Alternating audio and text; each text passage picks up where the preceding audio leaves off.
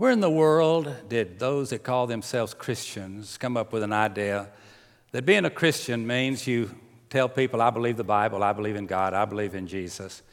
I go to church on Easter, Christmas. Every once in a while, I'll give God a little money because I know he's poor and needs a little help.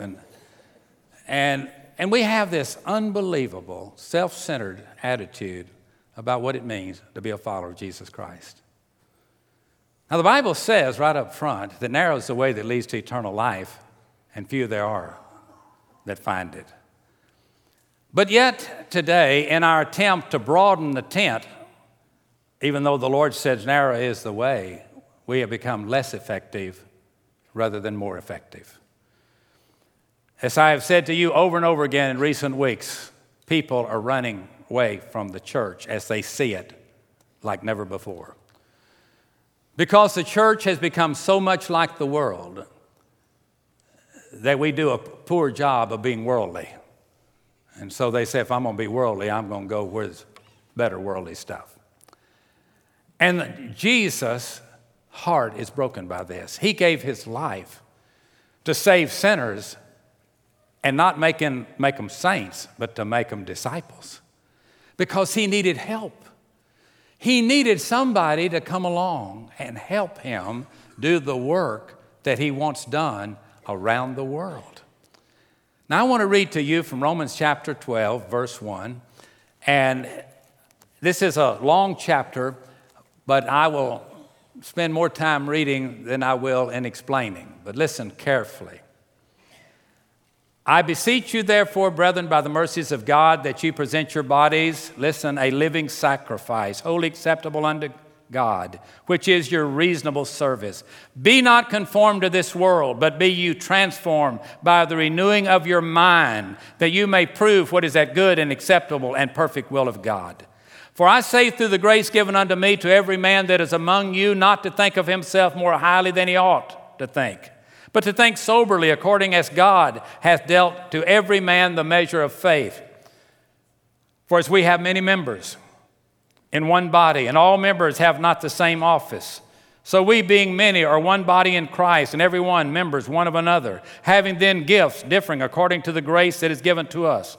With a prophecy, let us prophesy according to the proportion of our faith. Or ministry, let us wait on our ministering. Or he that teacheth, on teaching, or he that encourages on encouragement. He that giveth, let him do it with simplicity. He that ruleth with diligence. He that showeth mercy with cheerfulness. Let love be without dissimulation. Abhor that which is evil. Cleave to that which is good. Be kindly affectionate one to another with brotherly love and honor, preferring one another, not slothful in business, fervent in spirit, serving the Lord, rejoicing in hope, patient in tribulation, continuing instant in prayer, distributing to the necessity of the saints, given to hospitality. Bless them which persecute you. Bless and curse not. Rejoice with them that do rejoice, and weep with them that weep. Be of the same mind one another towards one another. Mind not high things, but condescend to men of low estate. Be not wise in your own conceits. Recompense to no man evil for evil. Provide things honest in the sight of all men. If it be possible, as much as lieth in you, live peaceably with all men. Dearly beloved, avenge not yourselves, but rather give place unto wrath, for it is written, vengeance is mine, I will repay, saith the Lord. Therefore, if thine enemy hunger, feed him. If he thirst, give him drink. For in so doing thou heap coals of fire on his head. Be not overcome of evil, but overcome evil with good. Jesus asks a hard question. He says, why call me Lord, Lord, and do not the things which I command? There are 49 commandments in the Bible, not 10. There's 49 direct commandments. To be a disciple of Jesus Christ, you know what the commandments are, and you obey them. You obey them. You don't know them, you obey them. You say, well, I can quote the 10 commandments. Well, I've told you there's 49, but in the Old Testament, well, I can quote, that's good. Now, how many of them do you live by? Do they make any difference? Because you see, when God touches a person, he says, old things pass away and everything becomes new. Let me tell you how it was before Jesus touched you. Same thing was true of me, of you, is true of me. We were selfish, self-centered, wanted our own way. We in no wise wanted to obey anything or anybody. Parents had to discipline us, teachers, coaches, yes, even as high as police and judges. Why? Because man is prone not to do good. We'd go to do evil. We don't think about others, we think of ourselves. All you got to do is make one trip down the Gulf Freeway and try to get in another lane. And you'll find out that maybe 1 out of 10 will consider letting you get in if you'll move quick. But yet we go around, because we're Americans, blessed like no nation on earth, with churches on every corner, and many of those churches are now closing their doors. I can tell you with all honesty that I spend time every single week talking to pastors of churches that are going down. They're falling away like you cannot believe. Why? Because the church has decided to compromise with the world, and the world has accepted us and is destroying us. And the Bible says, come out from among them and be separate, and teach your people what I want them to be. The Bible says, if you're going to follow me, you will be my disciple. Now, if you're not going to be my disciple, don't waste your time getting baptized or saying a prayer, because that meant nothing other than another selfish move on your part to try to get things right again, so that once they get right, you can go back and sin again. That won't work. That will not satisfy God. God has said, look, I picked you because you represent a part of the ministry that nobody else represents. You are in a world where I can use you for my glory. This morning, I just met 2 men from Open Door. They're here right now, several of them. They started coming to Sagemont about a year ago when Jay Lowder was here for a revival. There have been dozens and dozens of these men come. Every single Sunday they come. And every single Sunday, these men are bringing other men to Jesus Christ.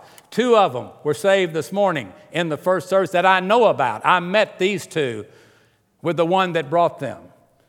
That's their heart. Why? Because God has changed their life. They know what it's like out there in the world. They know what the world wants to do for them. Nobody says, I just want to thank the sweet old devil for all he's done for me. Not at all. But God has called them out. Now, God calls us into service when he saves us. And he wants us to know you are one of a kind. I got some people I want you to witness to that nobody else can witness to like you can. Now, this ought to get you excited. You see, in Luke chapter 6:46, again, don't call me Lord, Lord, and do not what I say. Let me read to you from Ephesians chapter 4. He gave some apostles, some prophets, some evangelists, some pastors and teachers for the perfecting of the saints, for the work of the ministry, and for edifying the body of Christ. A lot of people come to church on Sunday to get blessed. I want to go to church and get my blessing. That's a common thing. By the way, if you say, that's me, well, you're in the majority. I want to get blessed. But you know something? There's another group comes to church every Sunday to be a blessing. They come every single week. Every single week. Today, over 1,000 of them are here today. They have come. Many of them got here at 6 o'clock this morning. Nobody paid them a nickel. Nobody bought their gasoline to come here. Nobody's paying for their time. Some of them will be the last ones that will walk off this campus today. The reason they're here is they want you and me to be blessed. They want you to receive something they received somewhere along the way. And what they received changed their life.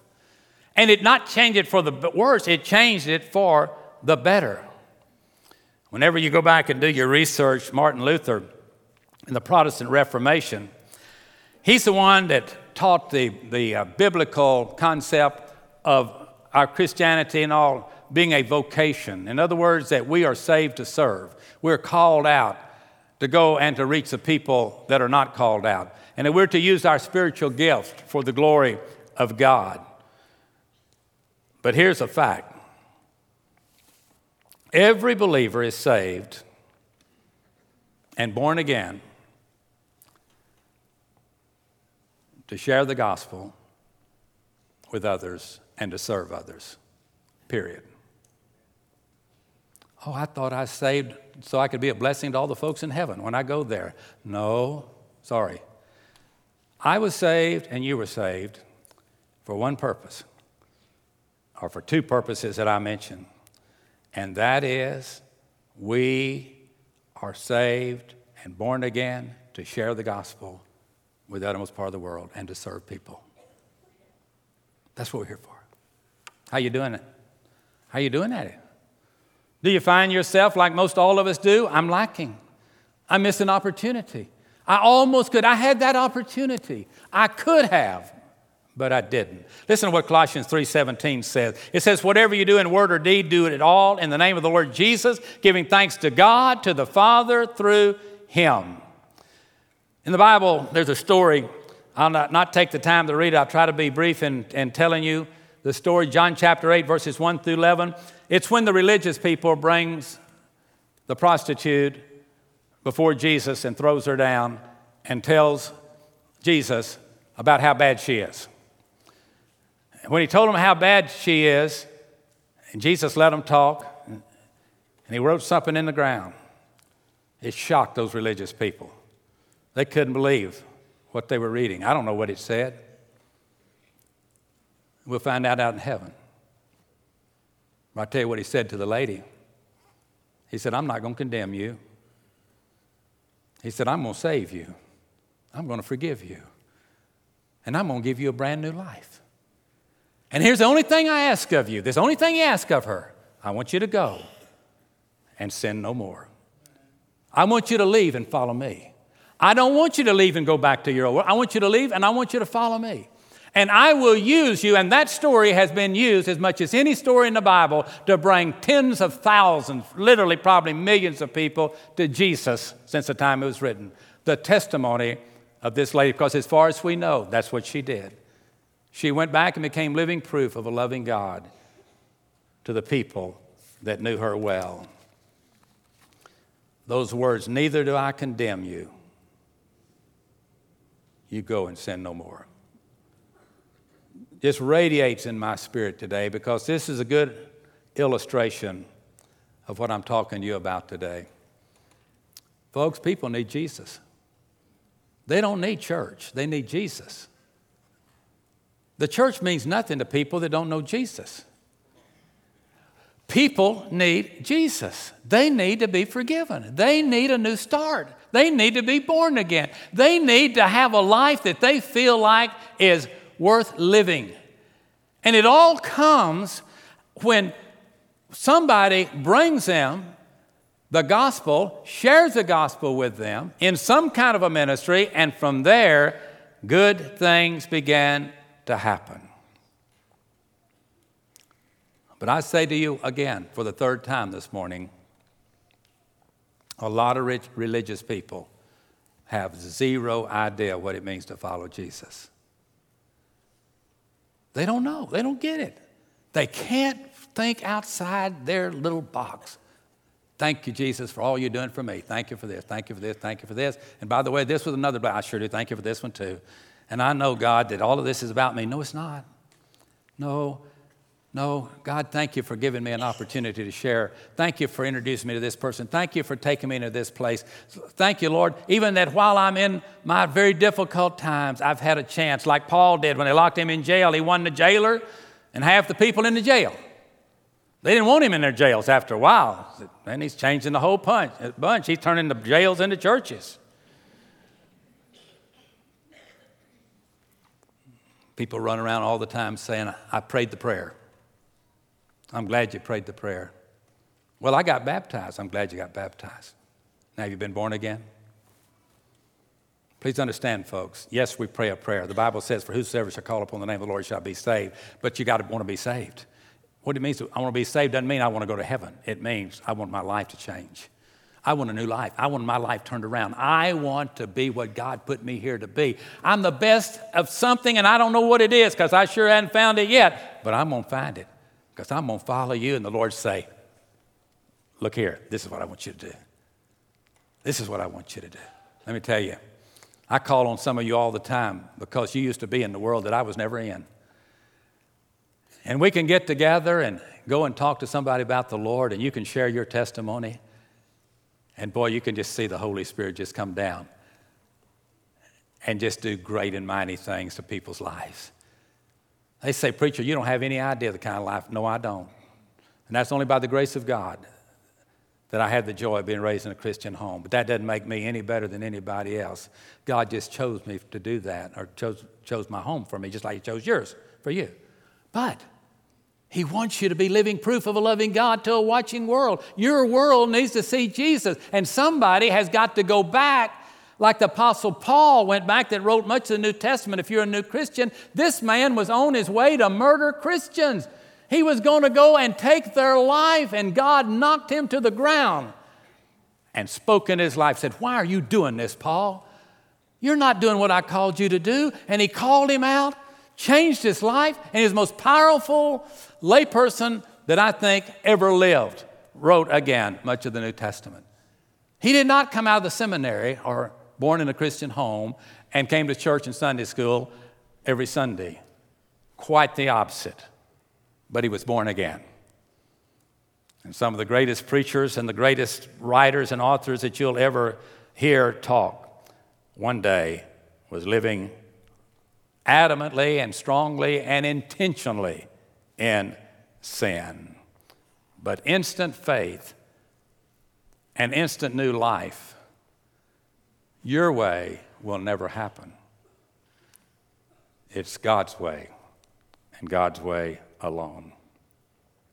But here's what I want you to know this morning before we go home. If you're saved, did you know that God wants you to be a minister? Oh, goodness, you mean I got to quit my job and go out and find a church? No. Listen to me. I'm going to give you 3 things. Try to do it real quickly. Number 1, whenever you get saved, God gives you spiritual gifts. Those spiritual gifts are to be used for his glory. At your workplace, at school, on the football field, grocery store, riding down the freeway, wherever you are, God wants you to use that for his glory. He saved you to bless others. He saved you to be different from others. Now, others of you, he saved you to equip the saints for the work of the ministry. And he has called you out, those that do the technology, those that do many, many different things around the church. Like right now, for instance, let me just tell you, yesterday, before daylight, there were 25 people mowing the grass for us to enjoy it when we came in today. Later in that day, another group of people were leading one of the largest funerals Sagemont has ever had when Cliff Traynor, one of our deacons, former chairman of the deacons, has passed away. And this bottom floor here was probably 3/4 filled as we buried this man. Let me tell you who he was. He didn't get saved till about 20 years ago. He was 75 years old, worked for Continental Airlines. Half the auditorium probably was former employees. He ran the Houston hub, has an incredible pedigree of his work. But let me tell you, this man got saved because his wife was watching Charles Stanley one time on television, gave her heart to the Lord and started witnessing to her husband. He saw the change in her life, and they started coming to Sagemont Church. He sat out here for I don't know how many months and months and months, and one day gave his heart to the Lord. And when he got saved, he got saved.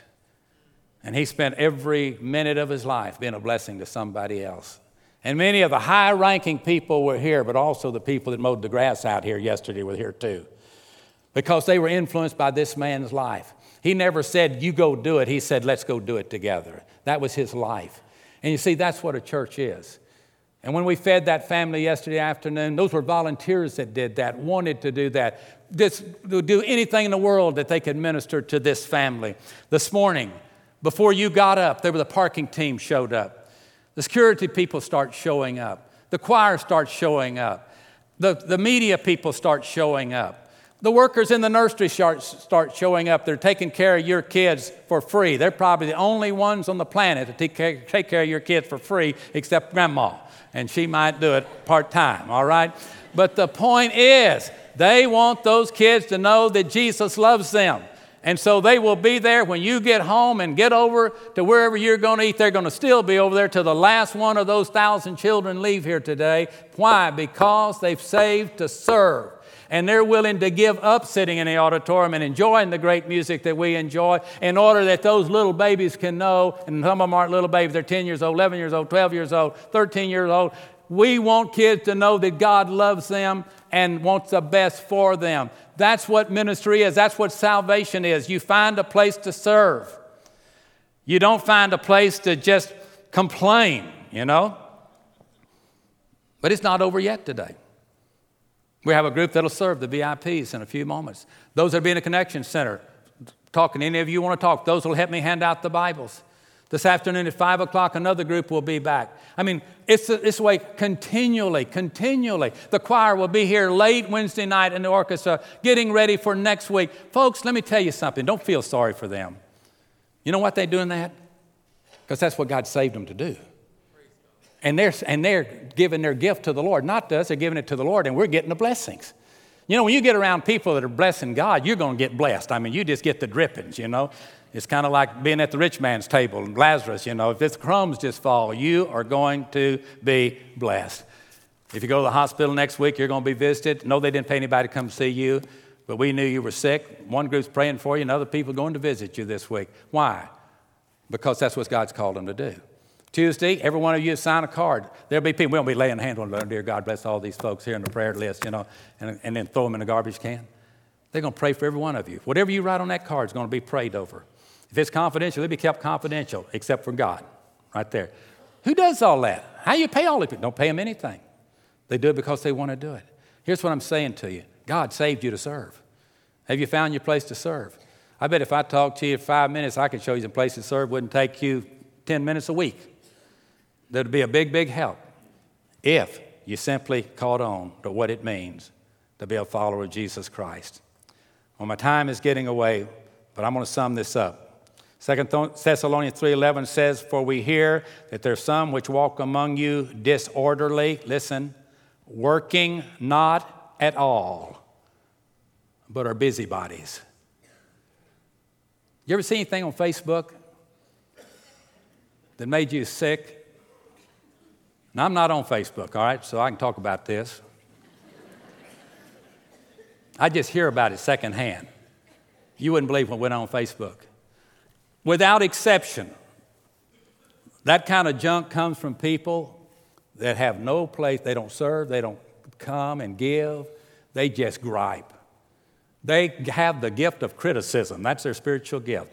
And they just want to make sure that not only the believers know what they think about what's wrong with their church, they want the non-believers to know what they think about it so they won't ever come back again and lose their only opportunity maybe to ever get saved.